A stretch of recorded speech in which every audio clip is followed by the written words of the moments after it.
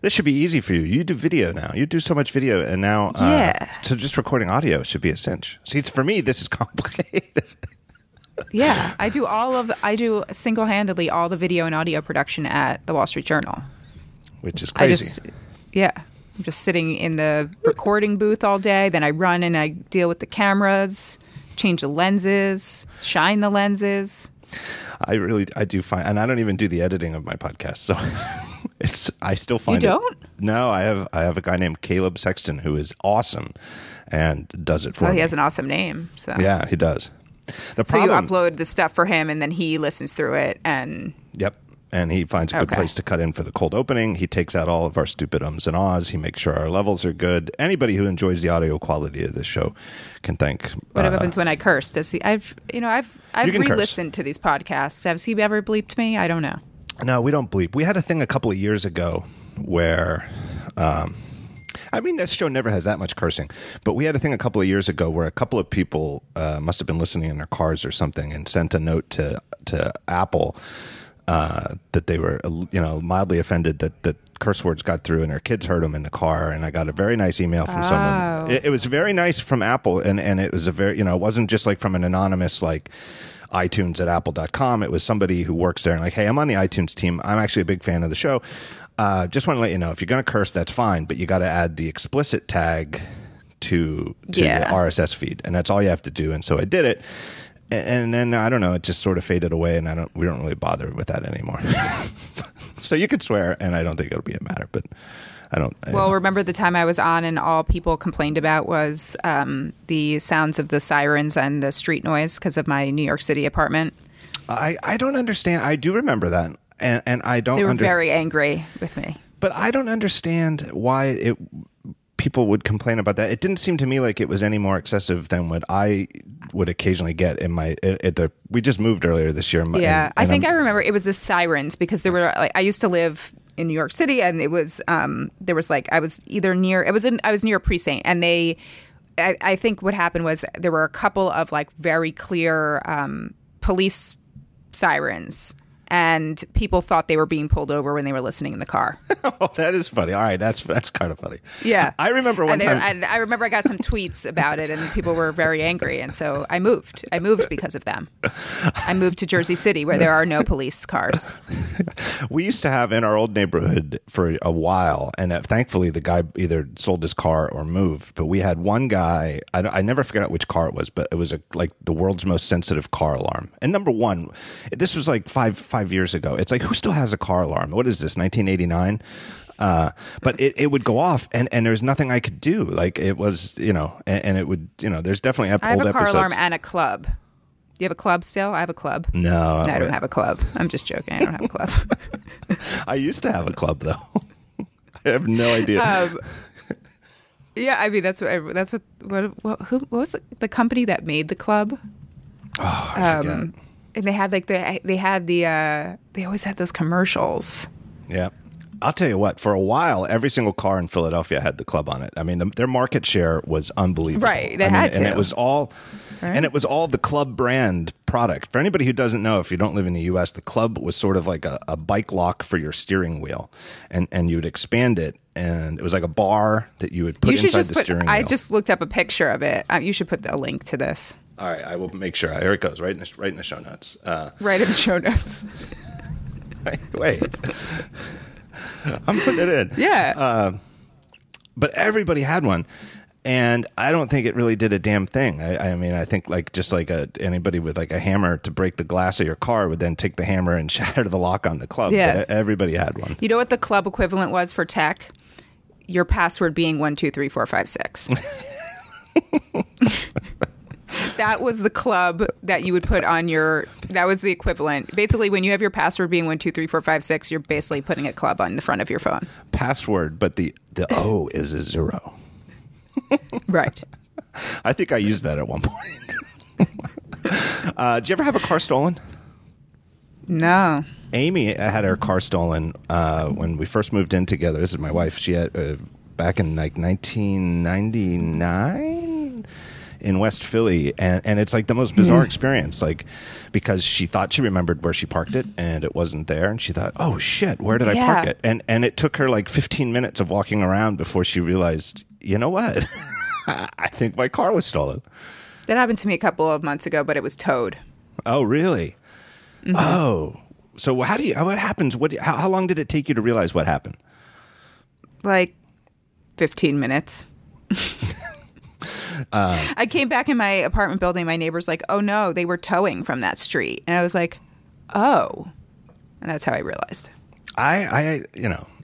They were paving the street, and yeah. The Philadelphia Parking Authority is the most efficient police organization I've ever encountered in the world, if you can call them. In some sense of the word, the parking authority is law enforcement, right? The law says if you park here too long, you get a ticket, right? And they wear sort of uniforms. They're so efficient, it is astounding. Like there's on Walnut Street here in Philadelphia, very busy street, lots and lots. It's like the street where the Apple Store is, and there's hospitals down the hospitals, high end retail, very busy street. I think I forget what time of day. I think it's like 4:30. You're no longer allowed to park on the left side of the street. It's like they want to open that up for traffic. Like, like if your car is parked there, it's towed by 4:31. Like it is unbelievable how efficient it is. It's like at 4:30 and 1 second, there's tow trucks every day because somebody, it's also the type of place where unfortunately visitors won't just ticket, like they won't ticket first time offenders. Nope, you're out. They tow it because they want that. They want that for traffic. It's crazy, but it's like if all law enforcement were that efficient, we would live in some kind of sci-fi utopia where there is no crime. Yeah, I mean, I could probably this whole podcast could be about my trials of. I just get a lot of tickets. I have a lot of parking tickets.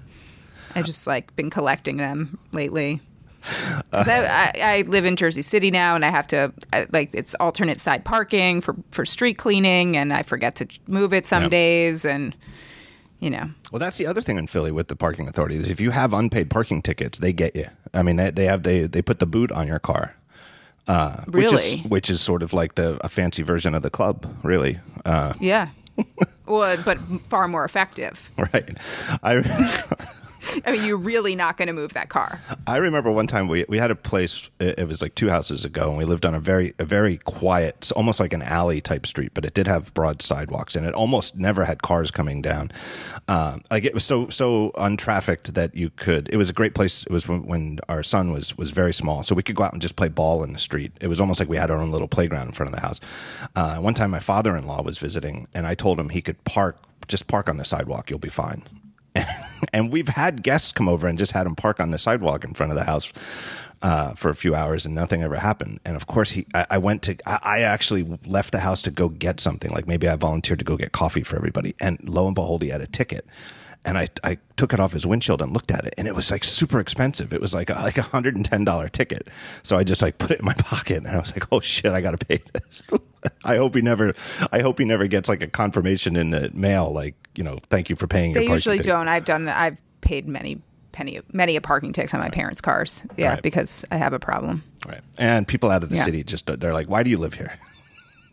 why I do like. Speaking of parking, I guess it's not an iOS 11 thing, and I guess it was in iOS 10, but I feel like in iOS 11 now, it's far more aggressive at telling me where I parked my car. Oh, yeah. That's a great feature. Is it an iOS 11 thing? I think it might be. I don't know. What about maybe you just noticed it. All right, hold on a second. I got to do something first. I got to squeeze in a correction to a sponsor from last week. Eero was the sponsor last week, and they have a great little home Wi-Fi thing. It's the best Wi-Fi for your home. And the reason it's so great is it sets up a mesh network, meaning you have, instead of one base station somewhere central in your house that's trying to give Wi-Fi signal everywhere, you have one main one that connects to your cable modem or wherever you get your internet from, and then you put little satellite ones around your house. And their new Generation 2 one, it's so great, they just plug right into the wall like a night light, and they even have a night light feature if you want it. You can turn it off if you want, but to shine underneath the thing. And then the app helps you place them throughout the house, and it's so easy to configure, and it just spreads powerful 4-bar Wi-Fi signal everywhere in your house, even if your house is very tall or it's very spread out. Great product. But I screwed up last week. I said if you use the code TheTalkShow, go to eero.com, TheTalkShow, that you'll get free shipping. Now, it's true that you get free shipping, but the thing I omitted was that you only get free shipping in the U.S. and Canada. And I'm very sorry for that. It seems as though a lot of people outside the U.S. and Canada tried to take advantage of that, and they were very, very upset. And I apologize for that. Well, I want to thank Eero once again. I want to apologize for getting that wrong. It's free shipping in the U.S. and Canada at eero.com/TheTalkShow. And just use and that I want to promo thank code. Eero for the good Wi-Fi in my house, and in my car.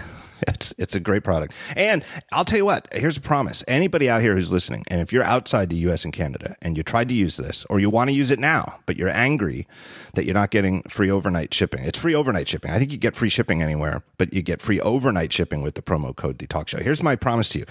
Hit me up on Twitter, give me an @reply, or send me an email to the address at During Fireball. And if you paid for overnight shipping because you didn't get the free thing, tell me how much you paid, and I will donate whatever that. I'll add it all up, and I'll donate that much to Puerto Rican relief funds because the people down there need help. So how about that? Then That's a nice guy, right? How about that? Right. That's very nice. So just hit me up, and you could even lie. You could even say, even if you didn't buy one, just tell me you did, and I'll do it anyway. I bought one and had the shipping. So free shipping to Jersey City. Yep. What do you want to talk about? I want to talk about so many things. There's so much new stuff that's come out. So much stuff. Yeah. I mean, I think I know what people want us to talk about. Which is that? They want you to tell me that I wrote a terrible Apple Watch review. We should start with that. Did you get feedback then? I loved your Apple Watch review. Yeah, let's talk about it. I mean, let's talk about. All right. So inside baseball, I think people who listen to this realize this, but I feel like you kind of need the basic backstory on how. It's not just Apple product reviews, but the Apple product reviews are the ones I'm most familiar with, where review units get seeded out to writers like me and you and whoever else, generally about a week before, and then there's an embargo. Mm-hmm. We sign a non-disclosure agreement where we can't write about it, and like for me, the still most frustrating is like with the phones, you can't post pictures taken with the phones to social media until this embargo date is over. Yeah, you're not even really supposed to share with anyone information about the phones. I mean, if some of these non-disclosure agreements, I won't specifically say companies, but they will say in it that you can't have even people within your family, or that can. It would only be people within your family or close colleagues that could know you were testing this device. Right. And then there's an embargo time, which is like, let's say Tuesday, whatever date at 7 a.m. Eastern time. I think that's what it was for the time that no one's on the internet usually. Well, Apple's actually gotten is better than some companies. A lot of companies will do midnight because they'll either say because of the markets or they'll say because of other international markets. I was talking about the financial markets, but they'll also, in terms of, they just scheduling around other time zones. But yes, we have to agree to the time of when we are allowed to then disclose our thoughts. Right. And then generally, most of the reviews are ready to go and drop right at the moment of the embargo time. I personally have sometimes missed that by many hours because I'm so bad with deadlines. And lately, though, I've had a good run of it. And I think ever since they've switched to these early morning ones, I've just, in my mind, the fact that I think I got to get done the night before means that if I'm a few hours late, it just means I stay up past midnight, 1, 2, working on it. So it's easier for me. So anyway, all the reviews for Apple Watch dropped. And I don't forget which day of the week it was last week, but it was pretty sensational because yours... Oh, no, Wednesday, sorry. Yours for the Wall Street Journal and Lauren Goode's for The Verge both seemingly ran into the same problem where the highlight feature of this device, the cellular networking, did not work properly. Yeah, reliably, right? Mm-hmm. Like sometimes didn't connect, sometimes, just didn't work the way it's supposed to at all. And obviously those are the two reviews that got the most attention, which obviously, was not a good day for Apple. No.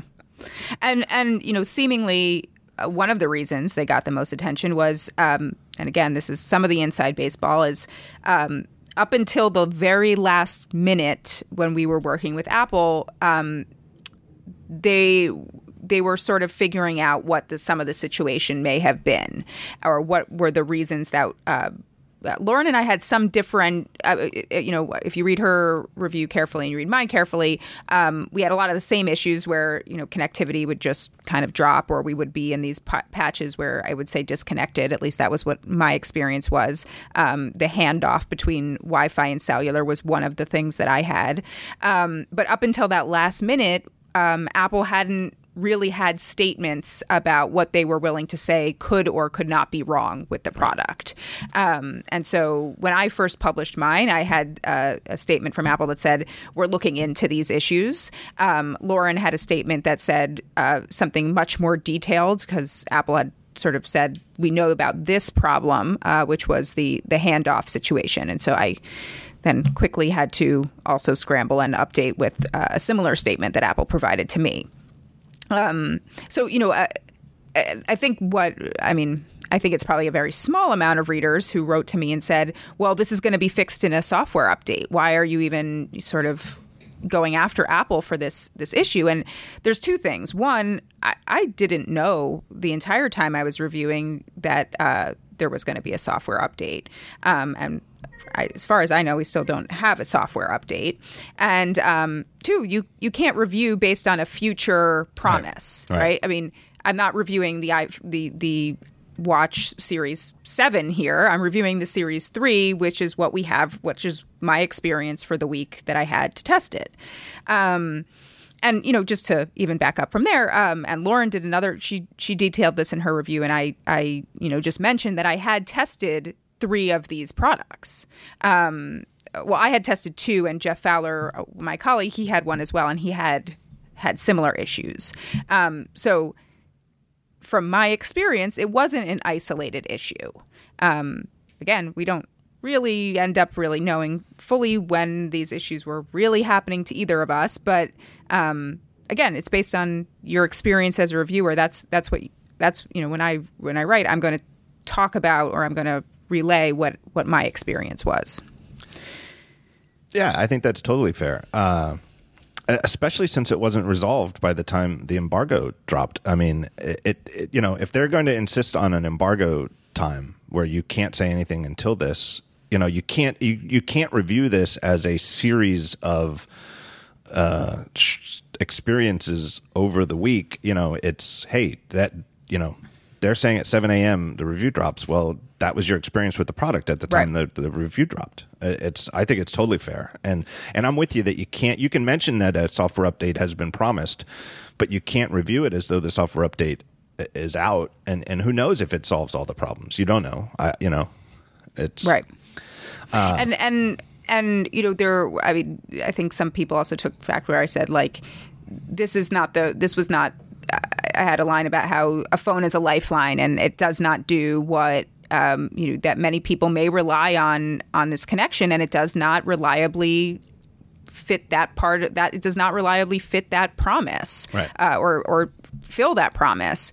And I still stand by that. There were 3 times specifically when I had the second version that they had sent me where I did lose connectivity. Some people have asked me, oh, well, could it have been because you were on T-Mobile and in that area didn't have service? One time I did not have the phone and I didn't check it, so that could have been one of the reasons. But across the board, all the other times, I'm very positive that I do get T-Mobile or AT&T service in those locations. Yeah.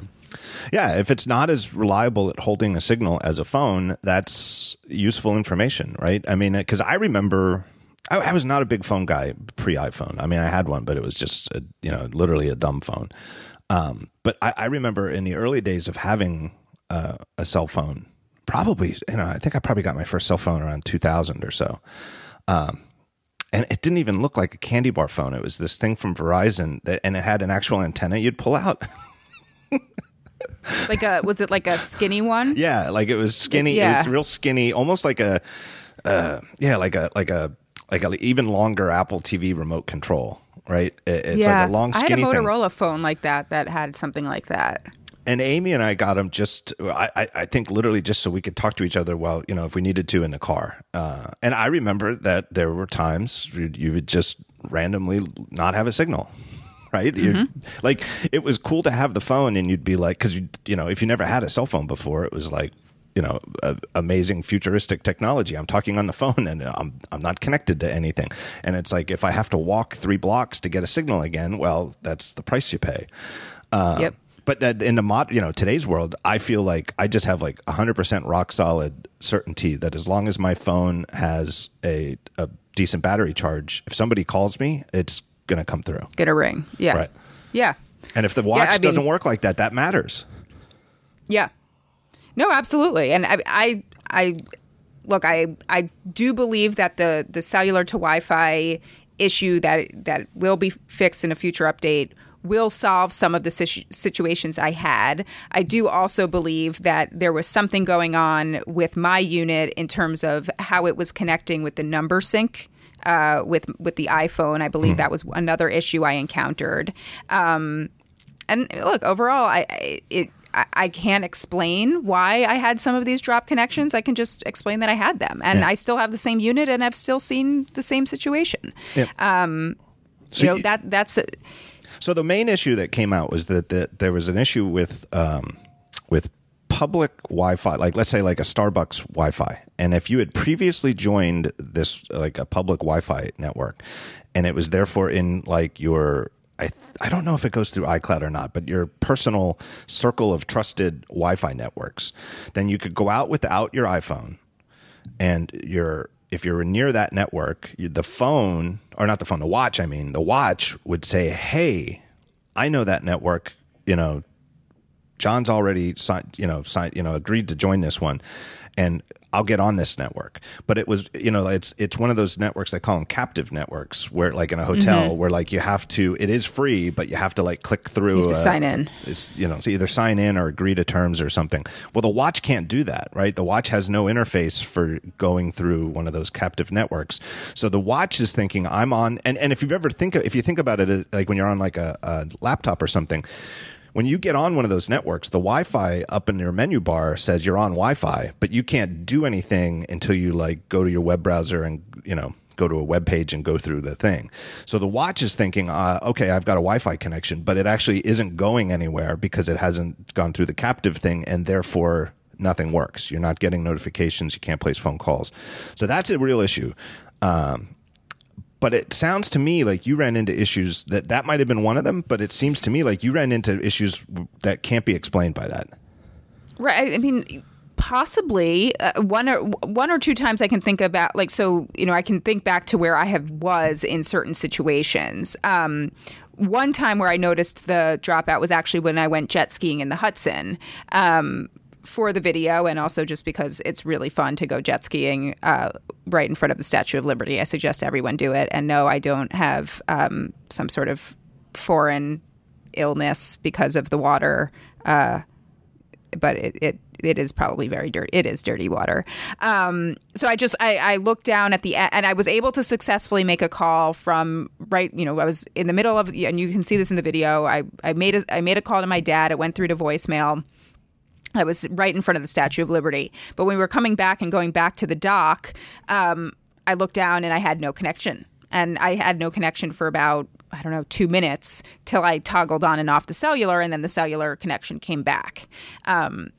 Could there have been a Wi-Fi network on somebody's boat? I don't know. Yeah, but with with the authenticate, I don't think so. I don't think so. No, and here's why I don't think so: is that on that day one, when everybody on the internet was in a panic of, "Oh my God, what the hell is going on here?" The fear was based on it was just such a hectic day trying to zero in on exactly what was wrong. But the fear was that the watch was joining these networks even if you'd never joined them before.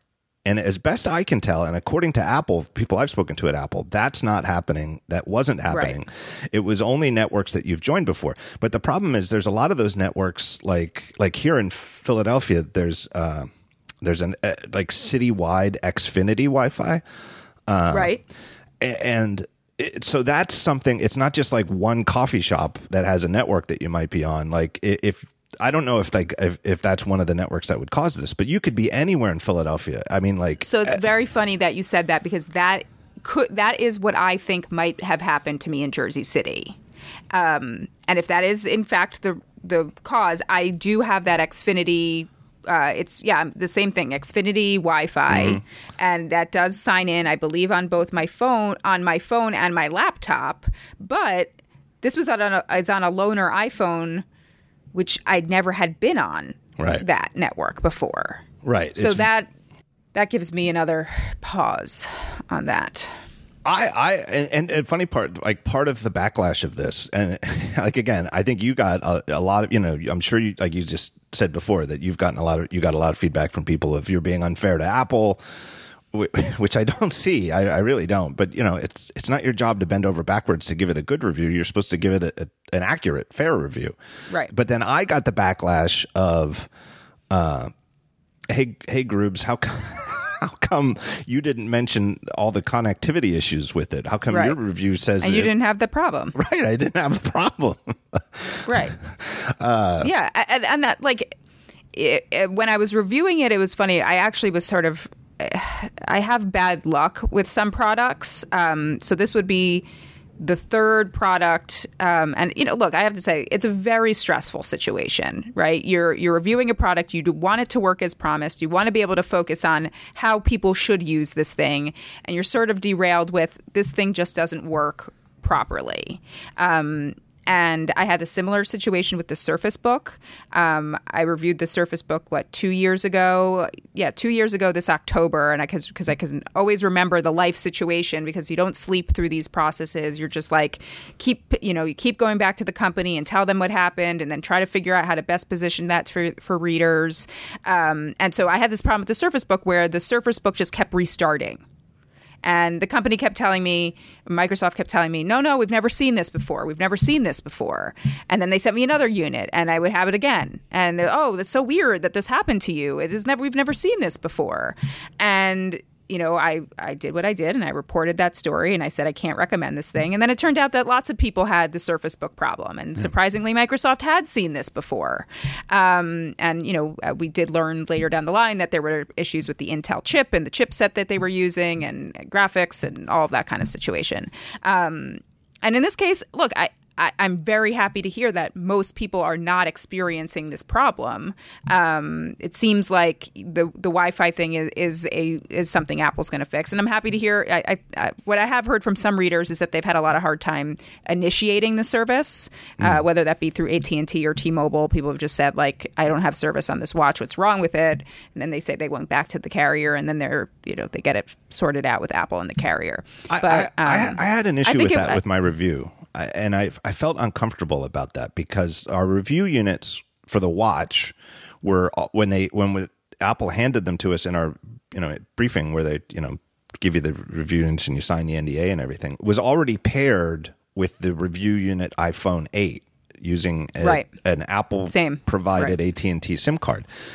And the part that made me uncomfortable about that is that, to me, how do you get this set up in the first place is a huge part of the equation. And it's true that you only do it once, but to me, it's one of those things that makes Apple products when they're truly feel like a good Apple product, is that even though you only it's a seamless setup, right? And even with the packaging, even with the exorbitant expense that they put in their product packaging, I think it goes back to Steve Jobs, that sure, you only open the thing once, but you also only get to make a first impression one time. And if the first impression is bad, you're starting off on a wrong foot. So, but the fact that I didn't get to review that process made me a little uncomfortable, that it was already set up and working. But it does seem like people are having problems, but it also seems to me like I had Apple show me the process in the briefing, just to, where do you go? Do you have to go to AT&T's website? Do you have to go to Verizon's website? No, you do it all through the app on your phone, and it's, boom, boom, boom, and then it should just work. And it's like, well, that seems pretty good. But I wish that I could have done it myself. Yeah. I mean, I wish I could have tested with my main phone number. That's always a big. I try to test every phone that I test with my SIM card, because there's really I mean, with iMessage, it's easier because you get your text messages or you get it through your iMessage account. Right. But phone calls and texts, you don't get the same amount of that if you've got a spare number or a loaner number. But look, that was the experience I have. Other than the LTE issues, I loved being untethered from the phone for the certain little experiences I had with it. I think battery life, there is only so far you can go with it, but that's sort of how Apple has said people will use this thing, or they want people to use this thing. And other than that, I mean, it's a good Apple Watch. I think it makes a difference, a significant difference. And I think it has with all three generations of Apple Watch, whether you're wearing the 42 millimeter or the 38. I mean, and it's just common sense. It's like even the 42 millimeter Apple Watch is actually pretty small compared to a lot of other smartwatches. And especially now that it has cellular networking, it's like, wow, that's really remarkably small for a cellular networking device. And the 38 millimeter Apple Watch is significantly smaller than the 42 millimeter one. So it has to be. I mean, it's not even like a wow, that sucks. It's like, well, of course the battery life, it can't be as good. And I remember that you had some problems with the first generation one with like doing workouts and then coming out of a workout and the battery life was halved. Because I mean, and in any of those cases, when you're doing something that's like you're solely relying on the watch for a certain point, you're either tapping for running. If you're running, you're tapping the GPS. Before there was GPS, and it still is. And Apple's done a lot of work to get the battery life down when the heart rate monitor is being tapped. Yeah. And actually, it is pretty remarkable now with the real time heart rate tracking how they've kind of kept the status quo on the battery life. Without the LTE on this thing, I really can go now about a day and a half. I forgot to charge it, I think, yesterday or 2 nights ago, and so I had to charge it when I like probably midday through my work day the next day. Which is, look, that's far better than where we had started. But I do look forward to the series. Maybe, I mean, I guess. What do you think when they have a new version of this? They're going to stop with the series, like would they redesign it fully? Will it be Apple Watch? I think they like the series thing. I don't know. The series thing. Yeah, somehow it works for a watch, Yeah. I think they'll stick with it. I'm glad to hear that you can get through like I forgot to charge overnight, and it's still not dead the next morning, so you have a chance. Right. That's actually pretty good. Didn't work out that day. I didn't like use the GPS or anything along those lines. And I also find when I'm working out more, I keep the screen on more because I'm looking down at it. Right. So, yeah, I fully recommend the non-LTE version. I'm looking forward to getting this update so I can recommend the LTE version. Yeah. And again, like I know that many reviewers have not had the problem. I know many customers have not had the problem, but I've had the problem. Yeah. And that's all I can speak to. I'm probably just bad luck. I don't know. I've had really good luck with it. Last night we went out to eat at a really, really noisy restaurant, like so noisy that me and Amy and Jonas actually, like when we first got seated, we were like, why do we come here? This is too noisy, like that noisy. And I thought, well, this will be a good test of the watch. And I brought my personal phone, but still wearing my review unit watch, but I'd left the phone that it's paired with at home. So it was on cellular. Right.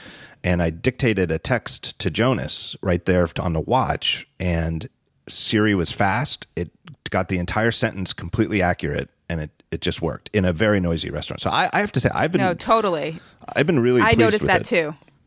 I noticed that too, and I had that in my review. I mean, when this thing was working, Siri was really fast. The text on, just voice to text for texting was super fast because I did really try and live with it alone for the day. Yeah. And the best way to input text on this thing is with your voice. It just hands down. I mean, the little sketch thing is just terrible. Jonas is really good at that, though. He loves the little thing where he writes his responses. He's good at it. I don't know if it's because his fingers are still small or what, but I think it is that. And also like being able to hit the little like if you need to delete, the delete button, like go back is so small. It's like it is like small. It is so small. I'm looking at it right now. I'll tell you what. The other thing before we leave the watch reviews is that you took a jet ski ride out on the Hudson.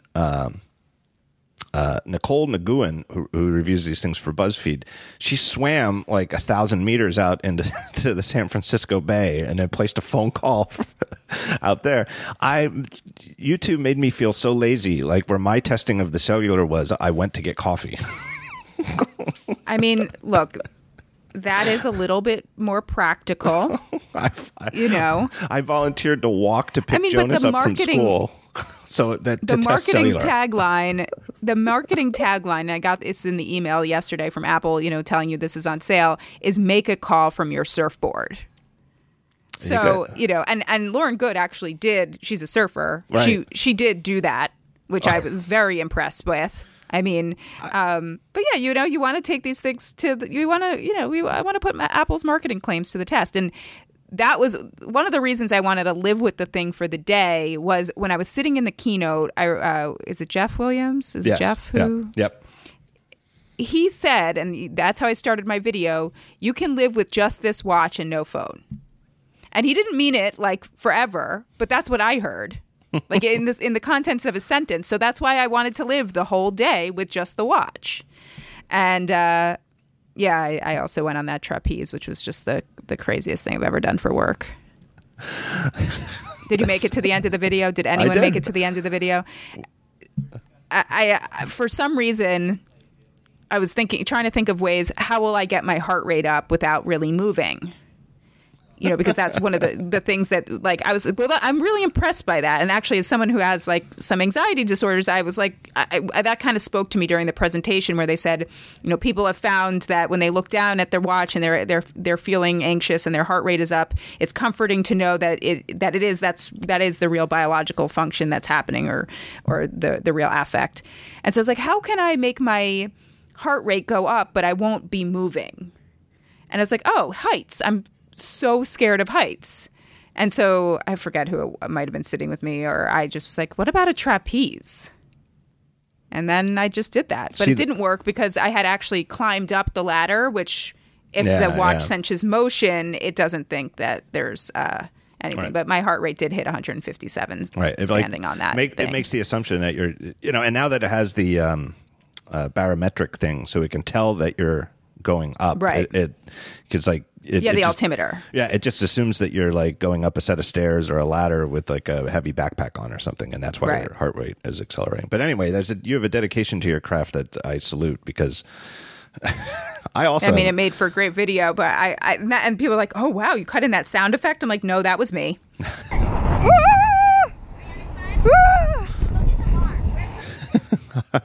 The worst scream I've ever heard. Like, my wife was like, I've never heard anything like that come out of you. I was like, yeah. I have a fear of heights. It's not like, I don't know. It doesn't really affect me very often, but I don't like getting close to an edge. And if I watch somebody doing something like that, my palms start sweating.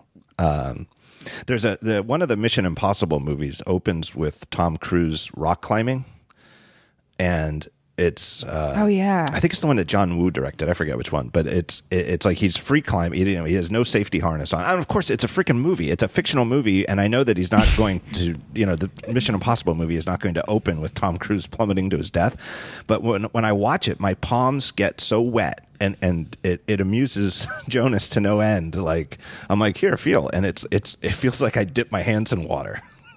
I can't. I just can't watch it. There's a similar scene. And I feel the same, but it's Ace Ventura 2, When Nature Calls, and he's like on the cliffhanger. He's like it's like a cliffhanger scene. Yeah. Yeah, the Mission Impossible one seemed to go back to it, because there's another one where he's in that skyscraper in Dubai and he's hanging on the outside of the building. And again, my palms I could just cup my hands together and get like a cup of sweat. I can't help it. It's involuntary. But it also means that I'm now Googling this Ace Ventura.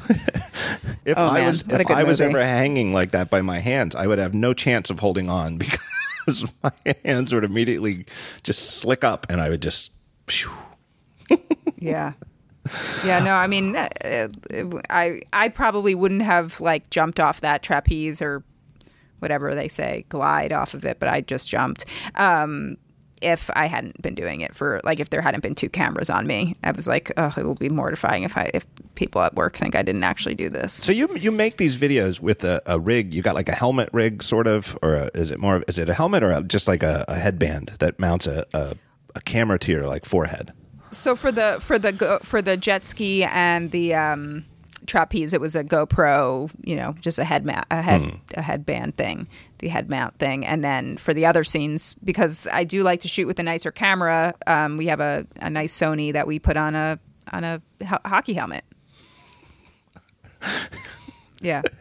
I mean, and I love, so I did this for my first time with the first Apple Watch video, and now I've sort of just made it into a series because it's actually, one, it's a really fun way of making videos and sort of giving people a real first-person perspective of how you'd use these things in everyday life. Now, granted, I realize that in everyday life you don't go jet skiing in the Hudson or trapeze, but so I just like it as a way to show that, and then also like it gives me the ability to sort of voice like these normal everyday occurrences or how you would use it versus sort of just talk to the camera or talk to the viewer and say, this is a watch and this is, what I thought of it here. And this is what I thought of it here. So yeah, I've now loved this dial, and it's, it seems to be something people like. A lot of people complain about my voice in it, but I don't know. This is my voice. I like it. All right, let me take a break here and thank our next sponsor. It's Away. Now, Away is a company that makes high quality luggage. They use great materials, but they offer a much lower price compared to other brands because they cut out the middleman and sell direct to you. They've got 9 colors and 4 sizes: the carry-on, the bigger carry-on, the medium, the large. I love the names even. They don't screw around. None of this nonsense about grande and venti and all that crap. Just, the names tell you exactly how big they are. The carry-on, the bigger carry-on, the medium, the large. Their suitcases are made with premium German polycarbonate, unrivaled in strength and impact resistance, very lightweight. Their interiors have a patent-pending compression system. Helpful for overpackers. I can verify this because I like to go, if I can, I like to travel even if it's like for a week with just one carry-on so I don't have to wait for luggage. And I've got one of these and I just stuff it full of stuff. And a lot of times, like for example, we got so much stuff to review in San Francisco last week. We got 2 phones, Apple Watch, Apple TV, it gave us HDMI cable. So everything I packed, I had to take home. And then I had to throw all that stuff in the suitcase too. Worked perfectly. It's really great. They give you a little bag. I love this. It's so smart. I don't even know. It's kind of gross thinking, how did I pack without one of these? But they have a little bag built in where you can put your dirty clothes to separate it so that when you come back, your dirty clothes aren't rattling around in there with your whatever clean clothes you have left or whatever other stuff you have packed. And here's the killer feature. This is truly killer, is that each one of these things, the carry-ons at least, come with a built-in USB battery charger. So, and it has a huge, like 2,000 or 20,000 milliamps. So you can charge 2 devices at once. You can charge your phone like a whole bunch of times. And so when you're sitting there at the gate waiting for your flight, you don't have to look for one of like the 2 lucky seats that are near like an outlet or a USB port or something like that. You could just take any seat that's open and then just plug your phone in to your suitcase and get a charge. It's absolutely terrific. I personally find that airports still have such spotty cell coverage that my phone, on days when I travel, it just seems like my phone drops 20% from when I first get to the airport to when I get to the gate, let alone whatever dicking around on the internet I do when I'm at the gate. And so it's great. It's just such a convenient place to have a battery charger. And then it's just like one less thing you need to worry about keeping in your pockets. And if you ever travel with like a portable battery charger or something like that, it's a terrific feature. Isn't it one more thing you also need to charge though? Yeah, so you do. You do need to remember once in a while. You do need to remember to charge your luggage. But I charge mine like, I don't know, like once or twice a year. But yeah, but like once or twice a year. Or like maybe I get home and I think, well, I'll just charge it, while I unpack or something like that. The battery in the suitcase is so big that you don't really need to remember to charge it very often. Does it eat into the size of the suitcase? No, not at all. You would never know. It's that, yeah. You would never know that there's a... These are very nice bags. They really are. I've been using one for a while. The wheels, I'll just verify that the wheels on mine have held up. Mine must be over a year old by now, and I've taken it on every single trip I've taken since I got it, and the wheels are just terrific. And if you never had one of these suitcases, like the old way of a travel bag had like 2 wheels and you have to pull it behind you, but the new way is to have 4 wheels so you can just kind of like push it along. It's just rolls like a dream, which is a big deal for me because I used to have one that squeaked as I went down the airport. So it was a huge upgrade for me versus the ratty old suitcase I used to have. So here's where you go to find out more. awaytravel.com/talkshow. No, just /talkshow. awaytravel.com/talkshow. And if you use the promo code talkshow during checkout, you will save $20 off any suitcase. $20 off any suitcase at awaytravel.com/talkshow. It's a great product. I haven't left the house without it in a year. Do you have these stickers? I don't think I have any stickers, or if I do, I don't know what I did with them. That's cool. You can put stickers on the bag. There so you go. know that it's yours. Did you ever do the thing? You had me at stickers. Yeah. Did you ever pick an ugly suitcase for like the one that you check in? Yeah. That suitcase is never attractive for me. Well, it's like really beaten up. Well, the theory is, our theory is, A, they get beaten up anyway, but B, if you get like a nice black one, everybody has a nice black suitcase, and then it's like you're sitting there at the thing looking for your luggage, and every other suitcase looks like your suitcase. So we picked. It's not from Away. It's some other, just a dumb suitcase, not a smart suitcase. But we picked like this garish purple color. And every time we travel, somebody else has the exact same suitcase. It's uncanny because they're thinking the same thing. Exactly. But I'm designing you one right now with your stickers on this. Oh, that'd be fantastic. I'll send you a screenshot. Oh, that'd be fabulous. Oh, you can get the discount. Anything else on Apple I always Watch? love your sponsors because Why? I always find out about like new things I should buy. I agree. I mean, not usually the tech ones, but like there was also that. What was the photo one that I actually Fracture? I think I cut Fracture. Yeah. Guess what? I think they're one of the sponsors. They're coming up. Spoiler. I think they're coming up. Let me see. Oh, by that point, I'll be done designing your bag with the stickers on it. Yeah, Fracture's coming up. Spoiler. Spoiler on the sponsors. You know what? This actually looks very nice. I have, before we get on to more like recent tech stuff, let me just we'll take like a halftime, and I'm going to do some follow up here clear up some issues from previous episodes of the show. Number one, I've been talking about Numino cookies. You ever had a Numino cookie? No. Have I? I don't know. Numinos are the Paul Newman snack food company's version of Oreos. And they're the best Oreo type cookies you're ever going to have because it just came up a couple episodes ago. I forget if it was with Jason Snell or who, but Oreo-like cookies get a bad rap because all the fake Oreo cookies, to me, I've always tasted terrible in life, and never as good as a real Oreo. And I think, and this has turned into a sensation on my Twitter feed with people going out and buying Numinos, and it's unbelievable. I stand by the fact that the Numino is a superior cookie to an Oreo. And if you just read the ingredients, you can see it, that it's like real sugar, not the partially hydrogenized corn oil or whatever the other crap is. Like real chocolate, like the chocolate wafers actually taste like chocolate, and the cream filling in the middle actually tastes like cream instead of just pure sugar into a paste.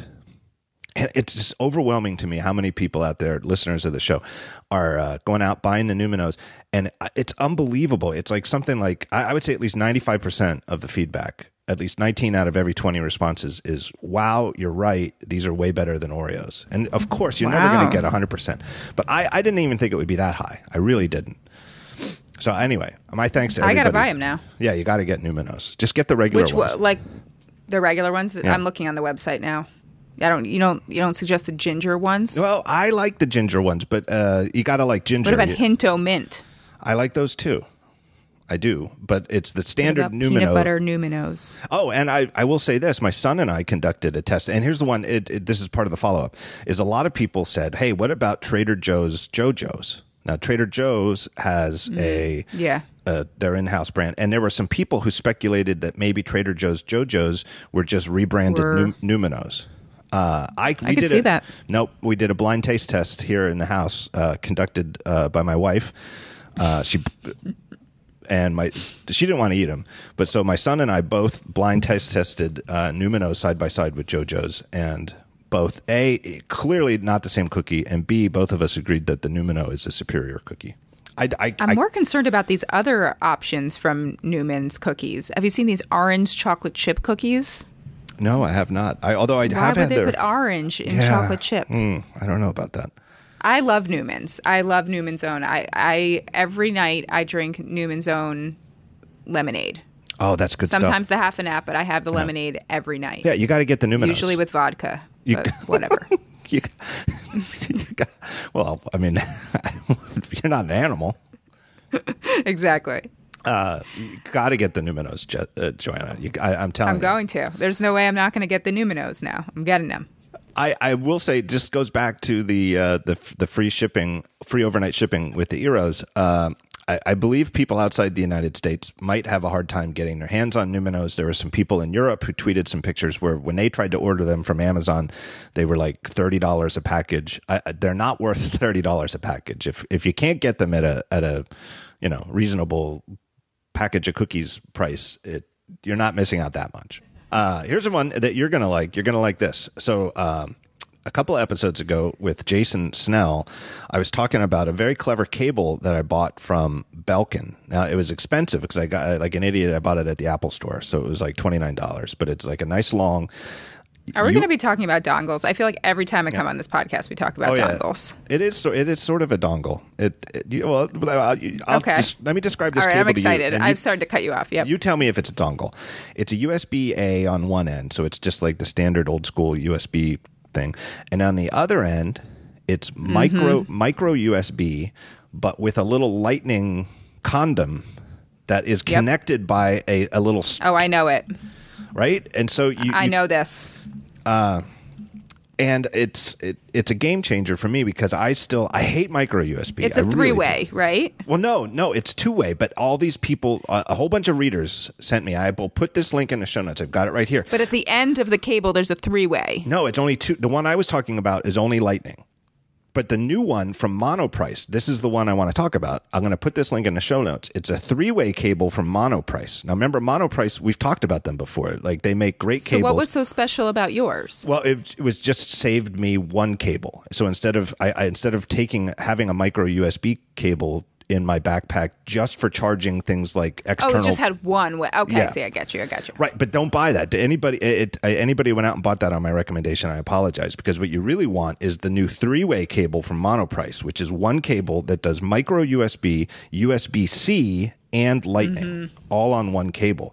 And so you never have to worry if you have this cable.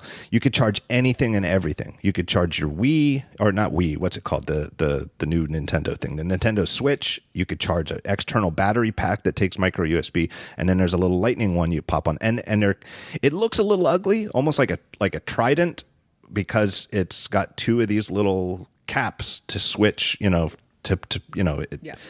but it's a fantastic cable, and at Monoprice, it's super cheap. I forget what it is. It's like I'm gonna write another story. I haven't been writing much lately, but I'm gonna write another story about charging. $9.99. You've now convinced me. This cable. This is what I was picturing because I got almost the same exact pitch from a company this morning, as this. But it's a different company that makes this. It's not the Monoprice one, but it actually looks like a little bit like a higher quality fabric cable. They have like the fabric cords. Anker. That's what we talked about the last time too. The Anker one has the fabric on it. No, they make a cable. Anker makes a cable. Is it Anker or Anker? I don't know. I always say Anker now. Really, I'd go with Anker, but with my history of pronunciation, I have no idea.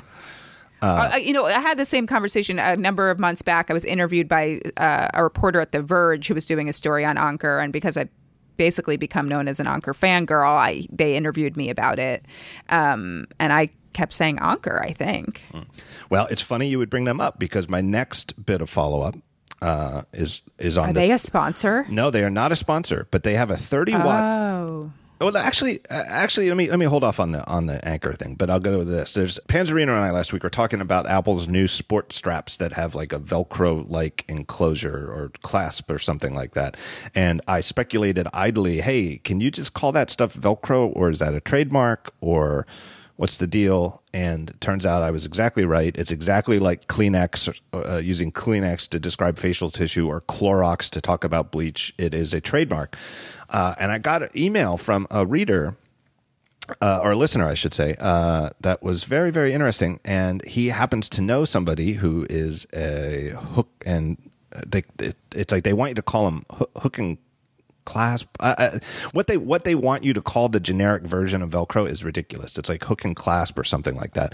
But he's an engineer who works on that stuff for the Velcro Corporation, and apparently they did work with Apple on this band. It actually is like the most advanced hook and clasp material available in the world today, because it's the thing that's neat about it is you can kind of tell just by looking at it that you could use it for months and months, and it's the hook part isn't going to get, which is the soft part, isn't going to get fuzzy the way that like cheap versions of this will.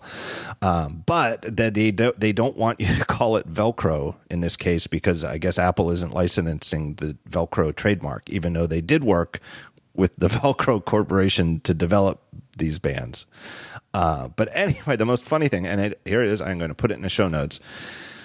The Velcro company put out the most cringeworthy YouTube video I have ever seen in my entire life. It is employees of the company. Don't play this now because it's going to wreck you. Play it when the show is over, Joanna. Okay. It is a song called "Don't Say Velcro." Oh no. No. This is called hook and loop. This part's a hook. This part's a loop. You call it Velcro, but we're begging you. This is fucking hook and loop.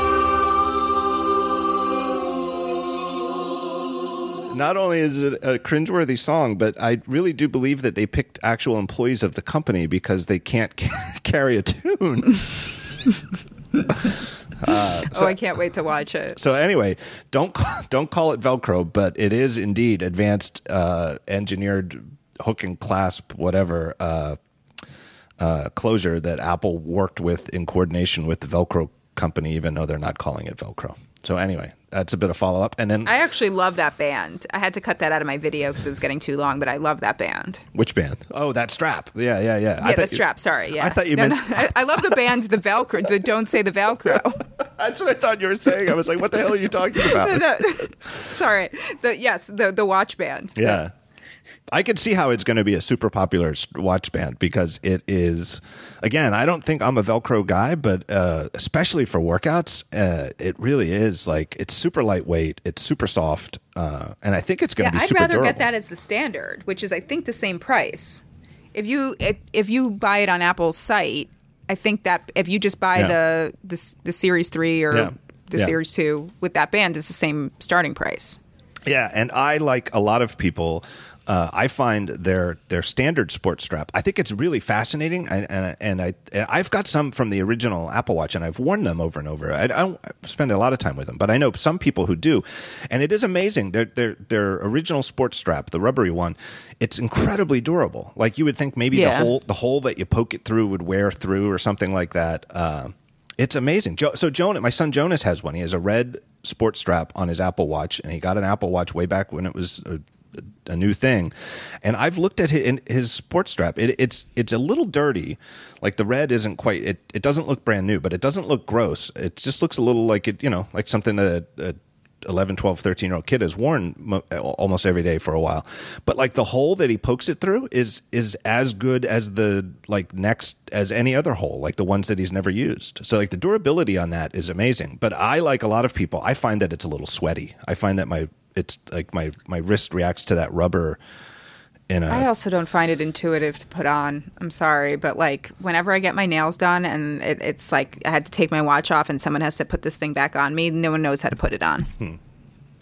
Once you know it, you know. Yeah. 1, 2, 3 on. Yeah. But that's why I like the new non-Velcro whatever it's called. Yeah. Same price. I'm looking on the website. Yeah, it Totally. reminds. I mean, it could get dirty, though, I Yeah, guess. it's To your like- point, the other one's more durable. It's like the Velcro version of the Milanese loop with the magnetic thing, which is so super easy to get on and off. But unlike the magnetic Exactly. one, doesn't when you flex your wrist, doesn't like get a little looser. Anyway, Yeah, no, it's a good fit. yeah, I like that too. I didn't really write too much about it in my review either, but it's really good. Yeah, I had to cut that out. All right, let me take a break here and thank our next sponsor, which has already been spoiled by somebody. Fracture. Fracture's the photo decor company, and they're out to rescue your favorite images from the digital ether. They print your photos directly on glass and add a laser-cut rigid backing, so they're ready to display right out of the box. This is literally edge to edge. It's like a Fracture print is like where cell phones are going. Like, you know, you could talk about like the reduced bezels on today's cell phones, but they're not really edge to edge. Like that's the thing. Like with the iPhone 10, it's certainly far closer to edge than anything Apple's ever done, and arguably with the reduction of the chin and forehead, closer to edge than any other phone on the market. But it's not edge to edge. There is a bezel. Fracture prints come out, and it's literally just a piece of glass that is edge to edge your photo. It looks so amazing. It looks futuristic.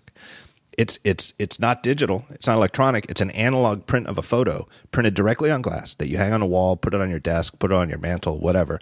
But it kind of looks futuristic because there is no frame. It's really, really a great look. It puts all the focus on your photos, and there's really, really high quality printing. Everything that you get from them comes with what they call a 60-day happiness guarantee.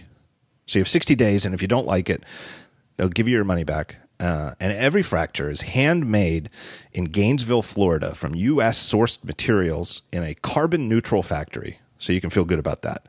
So for more information and 10% off your first order, visit fractureme.com/podcast. That's literally the URL they want you to use. fractureme.com/podcast. And don't forget to mention the talk show in their one question survey after you place your order. And that one question, I'm guessing, is where did you hear about Fracture? So my thanks to them. Taking a lot of pictures of your son? I am. So I actually this week, because I was working so hard on the Series 3 review, I hadn't really been using the 8 Plus that much because I was using my other iPhone with that wasn't the one that was paired with my watch. So I started using the 8 Plus a lot to play with the studio lighting in his head. It's very funny. And then when he was born, I bought this Sony camera, which I'm obsessed with. It's the RX100. Oh, that's a good camera. Yeah, so most of the photos I've taken with him, I take a lot on my phone, but most I've taken on this camera, which I just like. It's just great to not have a phone with you sometimes. So yeah. It's funny. So Jonas was born in 2004, and in 2004, my nice camera was still it was a Canon SLR shooting 35 millimeter film. Oh, really? Yeah. And I guess so. And so what I used to do is shoot rolls of film, and then when I got them developed, I would have the photo place that got the prints made put them on a CD. But they're like, in hindsight, they're not bad. They're good photos because it was a great camera and almost all shot with a 50 millimeter prime lens, and so they're in a certain sense they're really nice. But the scans that they gave me are so ridiculously low res, like megapixel wise, it's criminal. They're like, I don't know, like 1024 by 768 or something like that. I don't know. So there's in terms of like what kind of pictures I could be taking now if he was born, it's kind of seems like he's only 13, which seems like not that old, but it's like, wow, it's like photo wise, it's ridiculous. And then the other thing is right before he was born in January. And for Christmas, my mother-in-law got us as a family gift she said, whatever video camera you want me to get. So I picked it out. She, got like a Panasonic mini DV. Right. And I thought this is great. It's shooting digital on mini DV tapes, but it's standard definition. And the camera was just humongous. Did you ever convert them? Here's the stupid thing. I converted half of them.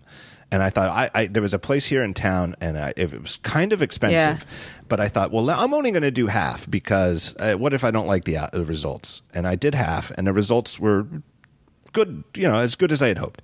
And then I've just never gotten around to going back to get the second half done. Like, I still have them. I should use this as a kick in the pants to go do it, but I have half of them digitized. And it's not bad. It certainly blows away anything. There's like 3 minutes of Super 8 footage of me as a toddler. But it's crazy that in 13 years that we've gone from shooting standard definition on mini DV tapes, and you still see the tape-like staticky artifacts every once in a while, to now you can shoot 4K totally 60 frames per second video on your phone with optical image stabilization. It is absolutely insane. And let me tell you a funny thing that just like sort of thinking forward. So I've been trying to work on a story about augmented reality told in augmented reality. And so as part of my current job of, kind of also exploring some new video opportunities for the video department here at the Journal, I started talking to a company that shoots basically depth video, 360, there's a couple different terms for it, but basically it's called volumetric video, which is like an object you get the 360 view, but it would have depth to it, and sort of what the new iPhone camera can do, but only that can only do it, I guess, about 180 degrees, but they can do it 360 degrees. So there's this company in LA that does this, and I almost went to their set and everything and did it. Turns out the file size is just massive, and awesome technology that just isn't really ready to be put into apps right now. And the woman who was doing the PR said, bring your new son with you, because this is how his generation is going to have videos and photos. And isn't it going to be amazing that you'd have this now as like sort of as a place marker in time, or a marker in time, which I actually thought was a really good PR pitch, but also made me think: is this how my kids and your kid now, like you said, he's 13. You said. Yeah. So 13 years from now, is that the type of video and photos that our kids will be taking? Yeah, I don't know. It's hard for me to say. There's no way to predict. But I just thought it was interesting. Are we going to be 3D objects that sit on tables? I don't know. Yeah, it's like I knew that the 3D TV fad from 5 years ago was nonsense. Like I just knew immediately. It's like this is not good. This is just the industry's trying to get people to buy TVs that they shouldn't want. Is there something in the future though that will make true 3D? Like, you know what I mean? Like the 3D that you could do 5 years ago is a gimmick and it required goggles and stuff. But is there something with depth sensing that could blow away thinking of photos and videos as a flat image? I think that's probably true. I think that will be true. And there's going to be something, you know what I mean? And it's the same way that I was like, wow, this is great. I'm going to get this great digital video of my son as a toddler, and, thought this will be great. I'll be so happy for the rest of my life that I've got this stuff. And literally 10 years later, I'm like, this is a joke. And I feel like there's going to be something that's going to make the video and footage that you're shooting now look like a joke in 10 years. Yeah. Well, I mean, I think the AR stuff is actually really compelling, because when you do look at it, or in one of the tests that I've done where I'm sort of this 3D object that sits on a table, it does feel so much more lifelike, right? I'm like, oh God, that really is me. And you can actually see the proportions of my face. And I don't know. It's just, the technology is not there yet, obviously, but I do wonder, okay, 13 years from now, what is the way we're looking at photos or preserving memories? Yeah, I don't know, but it's always changing. There's no doubt about it. I wanted to talk about this.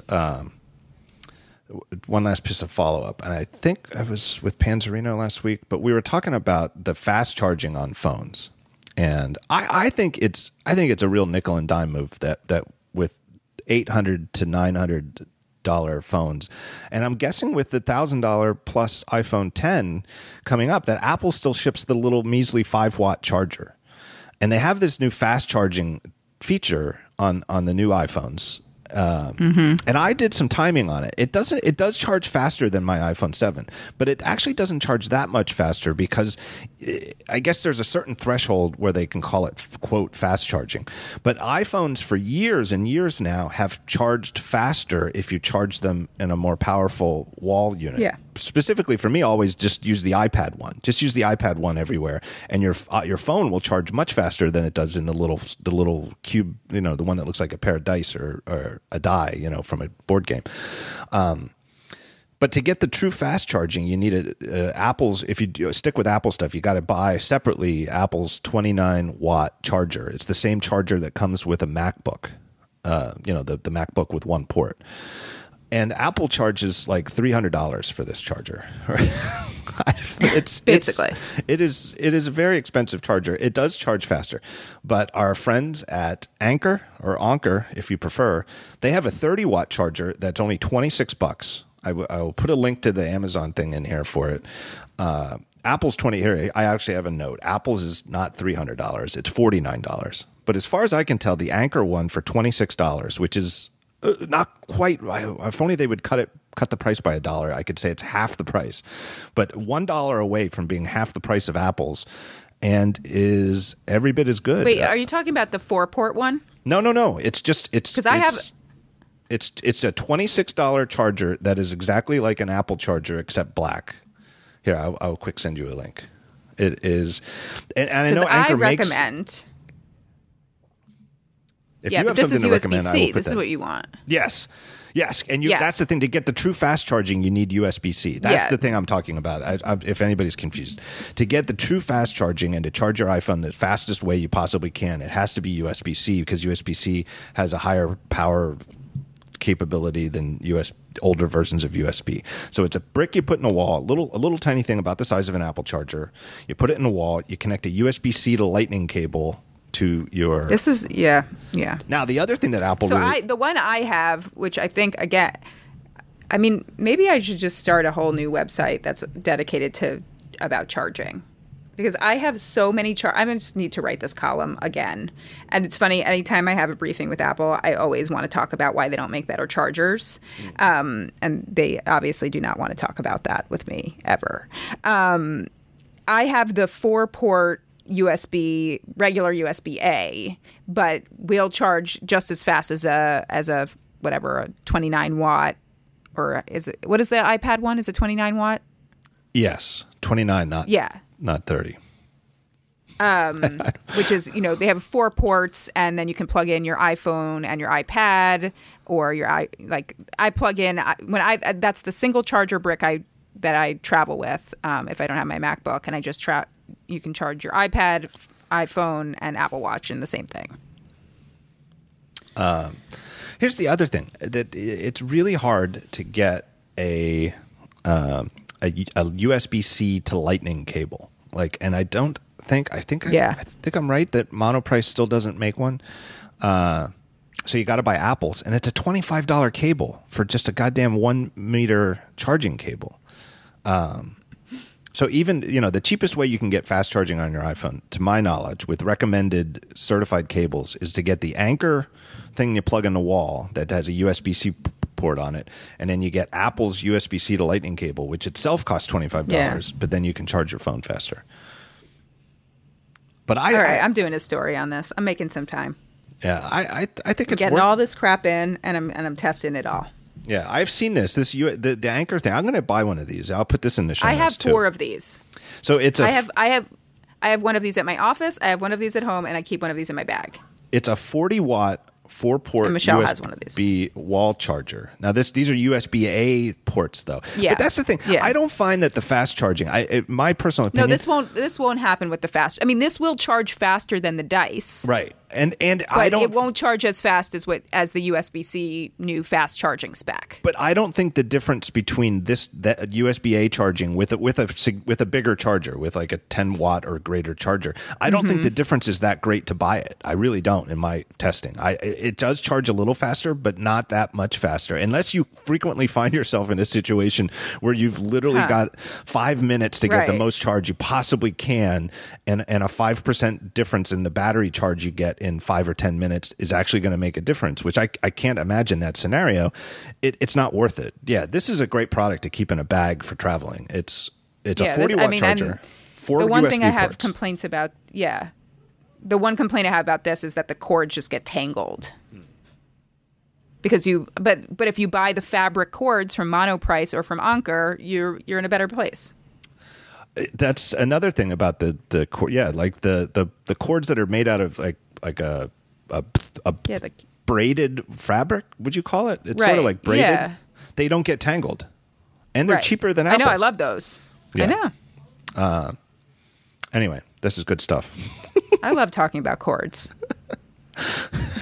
I'm definitely going to my editor right after this and asking to write this cord charging story soon. I think he wanted me to wait for Air Power, or is that what it's called? Air Power? Yeah. Well, Power but I Air? think that's no, it's not. Yeah, Air Power. Power. I keep wanting to call it Air Charge, but it's called Air Power. I want to call it iPower. But yeah, I mean, I think that's probably its own piece, and I'm still so. Does Air Power work with the current Apple Watch? I believe so, but it might only work with the Series 3 watch. I'm not sure. That's an interesting question. I don't know. I guess I should know. And does it work with the current AirPods? No, you'll need a new case. And has anyone seen my AirPods? No, it definitely won't work with the current AirPods because it goes through the case, and that's what they showed on stage, is that there's going to be a new case for AirPods AirPods. And the AirPod case, the way you'll know if it's new or old is that the little light that tells you, is it green or orange to let you know the charging state is on the outside, not the inside, because you'll be able to rest it. And Apple's plan is that when these new AirPods come out, they're going to sell that case separately for people who already own AirPods. I see. Probably for some ridiculous amount of money, but it is what it is. I don't know where my AirPods are right now. I do know that they went through the wash again last week, and they yet again came out perfectly fine. Just a little bit cleaner now. Here, let me take one last break. I know we're running short on time. I want to take one last break and thank our final sponsor of the day. It's our good friends at Squarespace. Look, if you need a website, Squarespace is where you should start. You can build your website at Squarespace for free to start out, just to see what it's like. And your site is going to look professionally designed, regardless of your skill level. You don't have to be a designer. You don't have to be a coder. If you are a designer or you are a coder, you can take advantage of those abilities and you can customize stuff, to your heart's descent as a designer. You can customize some of the code and JavaScript and stuff like that as a coder if you want. But if you're neither of those things, you can just go there, choose a template, click and drag the components you want on the screen. And you will have a terrific looking website that works great, that offers you tremendous, literally award-winning. It's a word that gets thrown around, but award-winning technical support, 24 hours a day. And you could do it all for free in a free trial and only start paying after you have the website up and working. And it literally covers every single aspect of having a website. You can get your own domain name right through Squarespace. They do the hosting. All of the software is on their end.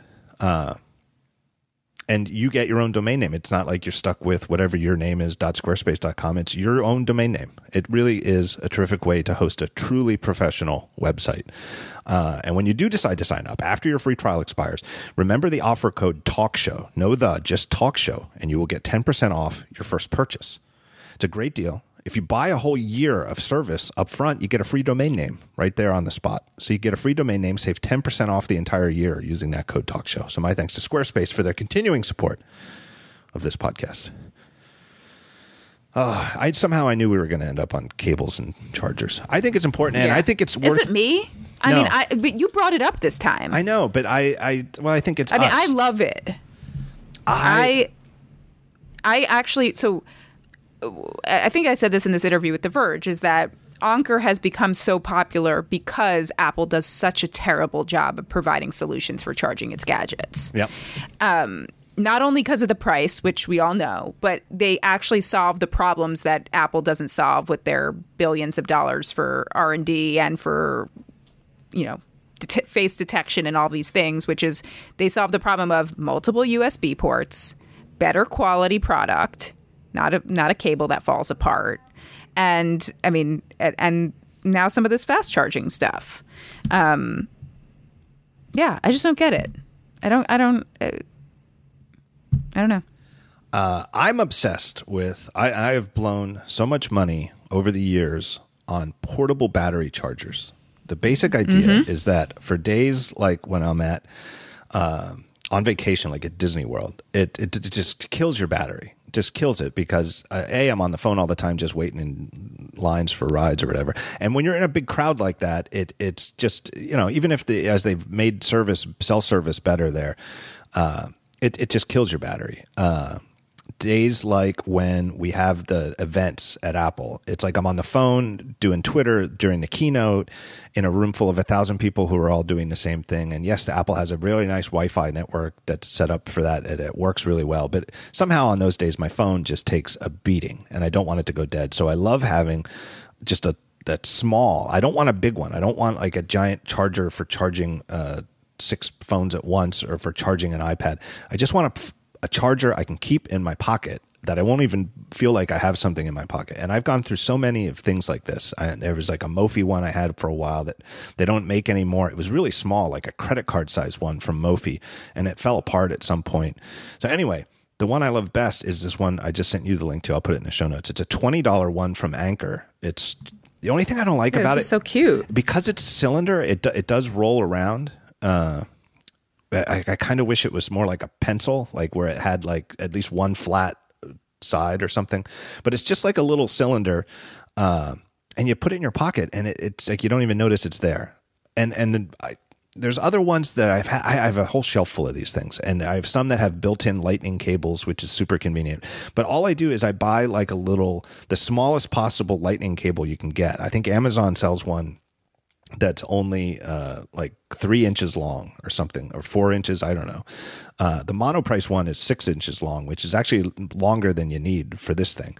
But just get like a cheap 3-inch, 4-inch, 6-inch lightning cable, lightning to USB from Amazon or from Monoprice or something like that. You plug it into this thing, and it just works. And it's super solid. Like the build quality on the Anker stuff is so impressive compared to other brands, in my opinion. Yeah. I mean, I still have the smart battery case from Apple for my phone, so I don't buy some of these like more peripheral battery chargers, but these are good things. This one's just adorable. Yeah, it's just really, really good. Really, I don't know, just really, it just feels good. Whereas a lot of the ones I have from other companies, I didn't think about this, but will the 10? So the 10 is supposed to have 2 hours more battery life? Yeah, supposedly. Are they going to make a battery case for it? Yeah, they're going to make a battery case for it. Maybe I don't need one. I bet that they don't. I bet they don't. Because it would, yeah. I think that there was always, I think Apple was late to dip their toes in that, and they introduced it like in a weird way. Like I think it was with the iPhone 6 or 6S. It was definitely somewhere in that era because they didn't have one. It was the smaller. 6S. And they didn't do it at their event. They just sort of they actually introduced it via reviews. Yeah. So I had one of the. I think they only seeded to like me and a couple of other people, and I had, or you probably had it too. Yeah. I think we actually talked about it. Yeah. And I mean, I have always been a fan of that product. I know a lot of people think it's ugly. I love it. Yeah, I like it too. I've spent a lot of money on them too. But it doesn't fit my needs because I don't need it 95% of the days of my life. And on the days when I do, I'd rather still have my phone, no case, until I need to charge, and then just have a thing in my pocket that I can plug it into for a couple of minutes and get a little like top off. But I can slowly see I have the red one, and I have it on all the. Well, actually, it just broke, so I haven't had it on. Somebody tried to shove their phone in it, and it broke the Lightning port. But see, I am on, like, if I'm in meetings all day and I'm on my phone, or like I on my commute, which isn't that long, I'm on my phone nonstop for 45 minutes with no service. So it's looking for service. And I mean, I can get to the office and be down to 50% already. Yeah. Yeah, you need something. Yeah. I actually love that product a lot. My guess is that the increase, I think the 2 hours of battery life that Apple is claiming is 2 hours of in-use battery life. And if that's true, I think it's got battery life more. That's why they never made one for the plus size phones. The plus size. That they don't need it. So I don't know. Yeah. No, and I mean, that should get me through. That should be, and it makes sense with the OLED screen and I guess the more screen space or the they have more space in there to pack a little bit of a bigger battery. How are we doing on time? We got to wrap up soon, right? We do. Anything else you wanted to talk about before we do sign off? Tiny MacBook Air. Cables. Yeah, my review of the tiny MacBook Air. Did you see the Google Levi's commuter trucker jacket with jacquard? I think I saw some tweets about it. It's the dumbest looking thing I've ever. I don't know what. I feel like the one problem with Google is that they don't seem to have anything inside the company that stops a dumb idea from coming out. Like I think it was. I think that it's good for companies to throw out crazy ideas like having a smart jacket. But then at a certain point before you actually ship it as a product, you've got to say, well, wait, this needs to be killed because this isn't, let's go back to the drawing board and come back in another year or two with something better. It's just, it's not even worth going into, but it's just useless. It's like it's a denim jacket that you put a device in the sleeve and it becomes like a remote control for audio and for talking to Google Assistant. But this isn't new, is it? I mean, like that idea has been around for like ski jackets. Yeah, Apple came out with one. Apple came out with one in 2003 for the iPod. It was like I forget, right? And the only advantage over that was that back in 2003, you still had to plug your iPod in. It wasn't wireless; it was all cabled to your headphones. And this is obviously over Bluetooth. But I just can't see if you have to have headphones in for any. It doesn't have a display, so everything you get from it is through headphones. Why not just put the smart thing in the headphones and then you don't have to have the jacket on all the time? Like it in no way is better than, let's just say, AirPods, for example, where you don't have to wear the same jacket every day and keep the jacket on and all the time. And then it came out that they say you can only wash it 10 times before it loses the you can only wash a jacket. I mean, granted, I don't know the last time I washed my jean jacket, but I mean. Well, I wondered about that because I don't really wash a jacket all that often, but I don't wear a jean jacket. But I did get email from some people who live in San Francisco and say that they wear a jean jacket often and they do need to wash it all the time because it picks up the many fine aromas of the city of San Francisco very easily. God. So my quip on Daring Fireball after it came out that it can only be washed 10 times was that it not only figuratively stinks but will literally stink as well. And I was pretty proud of that one. I'm proud of you for that. I'm just looking at this. I don't understand. I mean, I've written so much about this smart dumb tech. Oh, good. There's a guide to how to use your jacket. That's always what I've wanted. All right. We'll wrap this up. This is going to be great. You got to brush your side. You got to brush the side. What the? These are going to be the best show notes ever. Best. I mean, the entire thing was show notes. And it's just the name of this show should just be called Show Notes. It's all just links to Numino cookies and Anchor charging products. Basically. What else was on your list here that you wanted? We did. Yeah. I think that was about it. It's fine. Oh, you have my tweet in here about the Face ID on the watch. I still think that's a good idea. All right, let's wrap the show with that. What I that raised my I was like, why? Mostly, I think it's because I've been taking the watch on and off so much, so I'm always typing in the little password. But also, there are so many times where, and this goes back to the nose watch situation, where my hands are full. Right? Walking the dog. I have a bunch of stuff in my hands. I'm going into the door, my mail. I've got the mail, my bag, all this stuff. And I can't touch the watch. So I guess Face ID would need to turn into some sort of other sort of gaze control. Yeah. But I could see that. I actually know exactly what you're talking about. And You know? as somebody who Like, why wears, is my face not able to control the watch? as somebody who's a lot of the time still wears a analog mechanical watch, and you know, I've got like 3 or 4, which counts as to some degree as a collection. When you have a handful of stuff, and it seems to me like that's the most likely time when the raise to wake on the watch doesn't work, because you can't move your wrist crisply enough, because like especially if like what you're carrying on your watch hand is a beverage. and it frustrates me every time I do that, where I'm looking clearly at the watch face and it's just black, and I know that if I had a different watch on, I'd be able to see what time or the date or whatever is.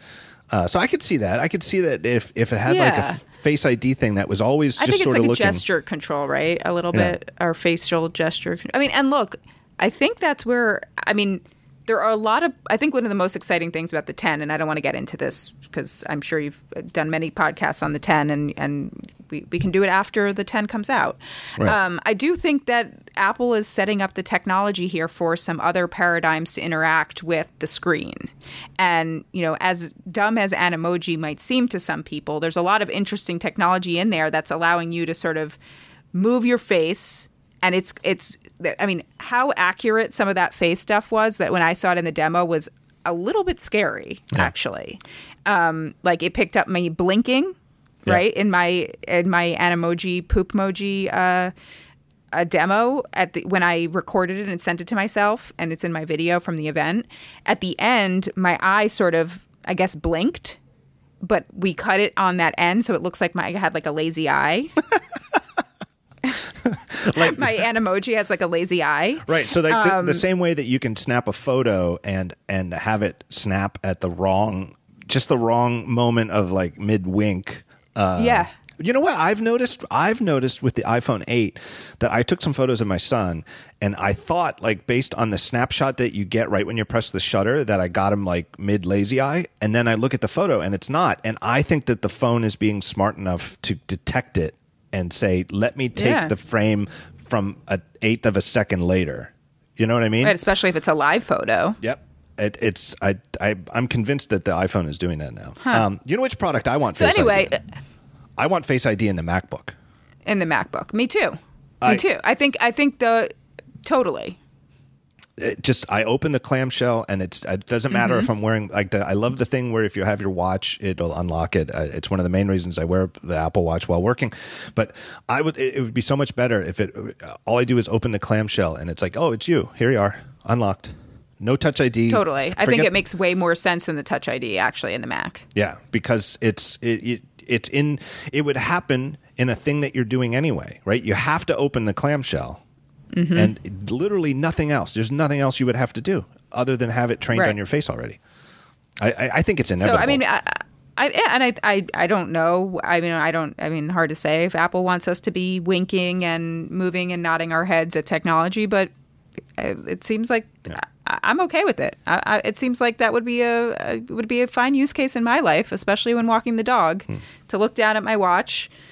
I don't know, blink or something, and it scrolls to my next message or something. Yeah. I don't know. And well, and it's you raise a good point about the unlocking, because most of the time I don't have to type the number, because I'll just put the watch on and then unlock my phone, and then there's the thing where once you've unlocked your phone, after you've put it on, it'll unlock the watch. But now that the watch is being billed as a thing that you don't need your phone with, right? And it is. Right. I think you're right that actually does, how in the world would they put that, if it's such a big ugly notch on the iPhone 10, we might be 5 years away from them being able to embed it seamlessly in the watch. But when it happens, it'll seem like, how did we live without it? Yeah, and we'll see how Apple Pay works on the 10. But as they demoed it, you look at the phone, right, and then you put it to the receiver, or I don't know if it's the other way around. Well, and the other thing you have to do on the 10 is you have to double click the side button. It's like once you get into, you do? Yeah, there's some kind of like, I'm not quite sure. I still don't know. And there was a whole bunch of things that came out yesterday, like an Apple white paper, and Renee Ritchie wrote an article. I'm still not sure what the order is and what exactly you're going to see on screen, because the thing about double clicking the side button is people aren't going to guess that. So it's got to be something on screen that tells you double click the side button to confirm that you want to do this. But the whole reason to do it is that just because you're looking at your phone, nobody can come by you with a near field communicator and authenticate a charge, right? That's the whole. That makes sense. It makes total sense when you think about it. When you think about it, I don't want to get ripped off just because I'm looking at my phone on the subway, and some clever scammer walks by with a little near field thing that confirms. But the way it is now is you just have to authenticate by pressing down on the fingerprint ID, which I guess is the action. But you do get a chance, though, to pick like an alternative form of payment. Like if you don't want to use your default card, you want to pick a different card. So there's something will appear on screen with an interface for letting you pick another card, or to cancel if you just say, I don't want to. I don't want to buy this. So something. Well, then maybe it ends up being that actually it's going to be faster to still pay with your watch. Yeah, I think so too. And again, with the watch, and it's similar to it, like with the watch, where you put it into that mode by double-clicking the button. Double-clicking the button. Maybe that's what it is it'll be just like the watch. To get it into Apple Pay mode, you just have to start by double-clicking the button. I don't know. And that might be it. I don't know. But they'll have to somehow train people that that's how you do it. Right. Anyway. Yeah. Oh, look, I'm just super excited about Animoji. I'm not gonna lie. I think that part of the reason they made Animoji isn't so much because they think it's going to be super popular, although it might be. But it's it's like those Apple Watch weirdo emojis never really caught on. But I do think that one of the reasons they spent the time to make it was to show you just how accurate the face tracking is. The fact that that's what I was. Right. It really does track like your eyes blinking in real time and the facial contortions you make, and I think that it's sort of just like a proof of trust us. We're not just taking a simple picture of your face. We're doing some serious 3D tracking here. Right. Yeah, I mean, I was most impressed by Animoji, really. Well, this is one of those things too. One of the funny things about being reviewers is that assuming, I don't even know, it's like, I wrote the other day that, Apple doesn't talk about things in advance, even with people like us. But assuming that we get review units of the iPhone 10 before they go on sale, you'll be one of the few people I can send an Animoji to, because I'll know that you're on the you'll India. know. You'll know I'll just be sending Animojis constantly. Right. So like when we had the original Apple Watch, you and I had, it's just, I don't know. Just sending creepy mime hands all the time. Right. And heartbeats and, and little scribbles. Haven't done it since the first Apple Watch. Haven't used any of that. No, but you and I had like this, 40 message iMessage thread that was nothing but weirdo emojis and heartbeats and scribbles. It'll be like that with. It's true. You'll be getting poop Animoji from me, probably within a few weeks. I got to think about how I'm gonna really test Animojis. It seems like a real job that Apple designed for me. It does, because it lends itself to video very well. It does. Yeah, which they're always like, "What are you gonna do with this?" Anyway, people, we shall see. People can follow you on Twitter at Joanna Stern. Yep. At Joanna Stern, and of course read your fine work and watch the video work at the Wall Street Journal. Always a pleasure to have you on the show. Always a pleasure to be here. Hope to see you soon. Always a pleasure to talk about your sponsors. Really, that's what I'm here for. Thank you, Joanna. I'm going to get some Newman O's.